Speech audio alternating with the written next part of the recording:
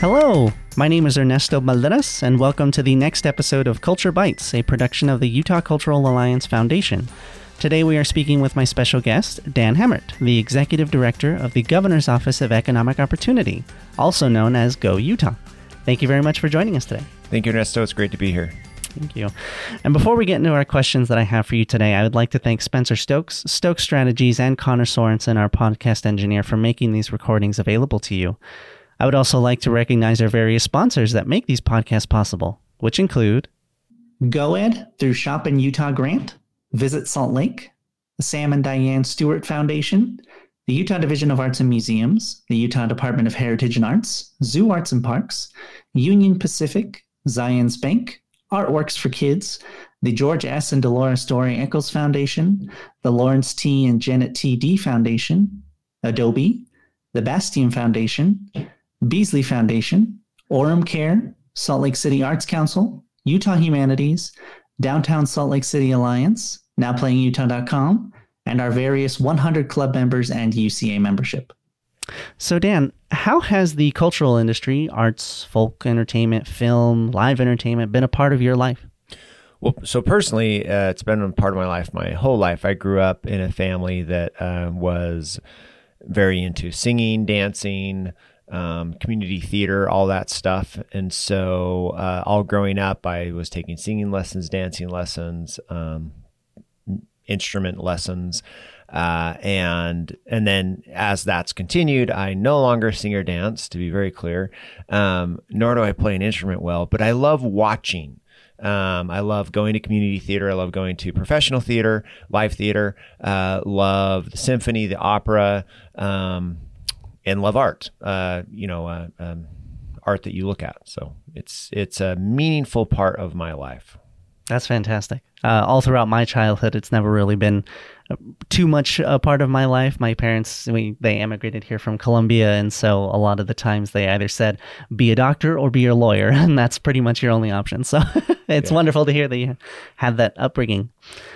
So what do you personally see as the value of the cultural industry in Utah, especially as it relates to the economic growth? So in my role now as the Executive Director of the Governor's Office of Economic Opportunity, the cultural industry or cultural community has a huge part to play in Utah's continued growth. So you can have projects, buildings, jobs, et cetera. But long term, what drives economic growth are people. And people want to live in a place with certain amenities. And one of those most valuable amenities is the cultural arts scene. You can't have one without the other. I mean, they can exist independent, but where we've seen the most success, both from an economic and jobs and job growth and upward economic mobility perspective, is a place where there is a strong, cultural arts community as well. Similarly, though, where there's just cultural arts, it doesn't necessarily bring the jobs. So you kind of need both. And what is great about Salt Lake in particular and Utah in general, I guess I should be broader than Utah because you have everything going on in St. George has Tuacahn and other events. I'm not just naming that one, but also like the Shakespeare Festival, et cetera. So you do have this dynamic in Utah where the two go hand in hand, and that's the healthiest relationship. Thank you.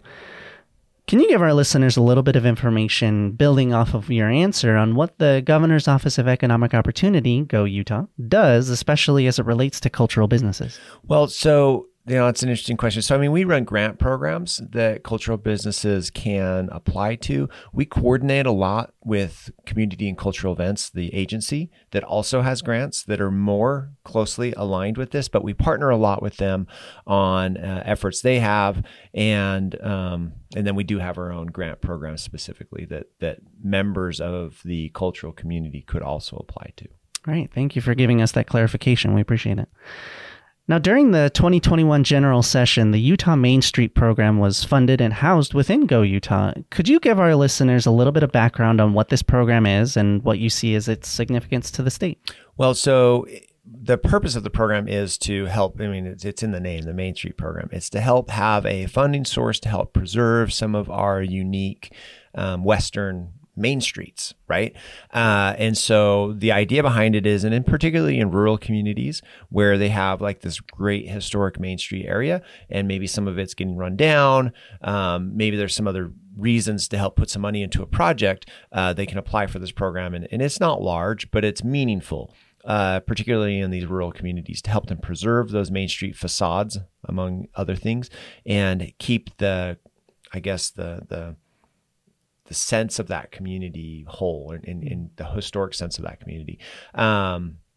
We're really excited about the program. It's an example of a couple passionate people getting something done in the legislature, where just some folks within the governor's office were very passionate about a previous Main Street program that was purely federal dollars, plus some voluntary dollars from Community and Cultural Events, the Office of Tourism, and some others, right. Whereas this was more of a direct appropriation toward the Main Street program itself.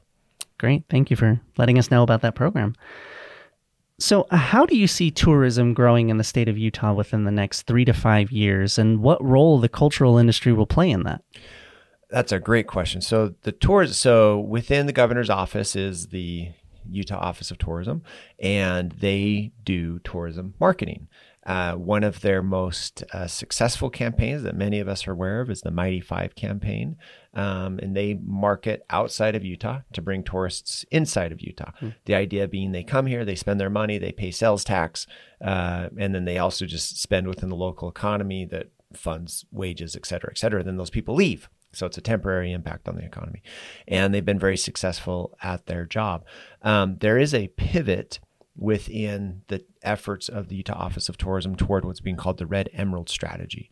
So red emeralds, or red beryl, is a mineral that comes out of the Wawa Mountains in Utah. It's unique to Utah. And just like that, this strategy is a unique to Utah tourism marketing strategy, where the goal is to get people to stay longer in a certain location. And what comes of that is the impacts go down, the cost of those impacts go down, because instead of hiking, I'm going to use the example of Zion National Park, instead of 2 different groups hiking Angel's Landing twice over a 1-day period each, if you stay there for 2 days, you only hike it once.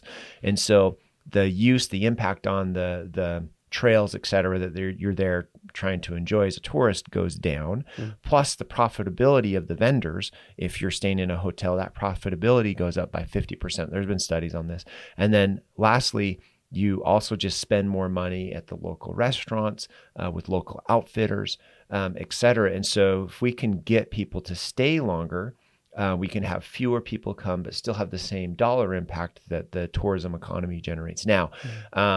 And we're quite excited about this. It's been something that's been worked on for a few years. It does require a completely different focus on how you're building out your tourism infrastructure, which includes, to get to your question, you must have more amenities to keep people there longer. So that would include, the cultural community in making sure there's draws for people to stick around, right? Whether that's community theater, whether that's live music, whether that's an art display at a gallery, whatever that may be.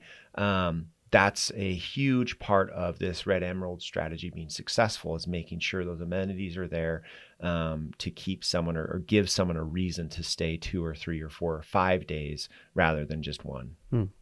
Wonderful. Thank you. So my next question is surrounding the COVID-19 pandemic, and specifically the Governor's Office of Economic Opportunity facilitated the Small Business Quarantine Employee Grant, the Commercial Rental Assistance Program, the PPE Support Grant, Live Events Grant, the Impacted Businesses Grant Program, the Small Business Catalyst Grant, and the In Utah campaign, a program that Utah Cultural Alliance participated in with Now Playing in Utah. So we thank the Utah legislature for funding these programs, and Go Utah for administering these programs that benefited so many cultural organizations. That being said, do you anticipate any items for discussion or bills coming in the Utah legislature for further assistance to small businesses in the general session? That's a great question. So the legislature has been very supportive of this industry. You just rattled off a bunch of programs, right? Live events and cultural community could participate in. there are some conversations about does the legislature need to provide more support for businesses and nonprofits? I've heard talk about a live event specific one, especially given that Sundance has gone remote again. The Sundance Film Festival has gone remote again another year. That's devastating on a lot of these businesses that help support that, among other things. Right. And so, I've heard talks. I don't really know. I mean, I'm not in the legislature. Get talked to from time to time by folks there, and I talk to them regularly. That said, we're not actively advocating for anything. We try to follow what's in the governor's budget. I know sometimes that can kind of lock us into something that maybe is out of date given current, what's happening with the Omicron, et cetera. But that said, we don't openly advocate for anything outside of the governor's budget. And while we're here as a resource for the legislature, if they have questions for data, about industry or otherwise, we're happy to provide that information. But I guess I've said this 3 times now. We're not actively advocating for anything. Sure. Of course. Understood. Thank you. Are there any last things you would like to let our listeners know about Go Utah? Just that we're here as a support for Utah organizations. I'm going to go bigger than businesses. And if people need assistance interfacing with state government, that's we think one of our main roles. And so people are welcome to call us. We'll try to help them out, whether it's grants, whether it's just navigating bureaucracy, even if it's pointing them toward folks over at community cultural events, which I think is more closely aligned or works more frequently, I should say. We're all aligned. But with this community, we're here, our phones are on, and people are welcome to reach out, and we'll try to help. Fantastic. Well, thank you, Dan. It has been a pleasure to speak with you today. Thank you so much for taking time out of your day, and we hope you enjoy the rest of your day. Yeah, thank you. It's been a pleasure. And to our listeners, thank you for tuning into our podcast. Be sure to check out our event listings occurring throughout the rest of the year by heading to utahculturalalliance.org/events. Also, keep a lookout for the next episode of Culture Bites, anywhere you get your podcasts, including Spotify and Apple Podcasts. And until next time, that's a wrap.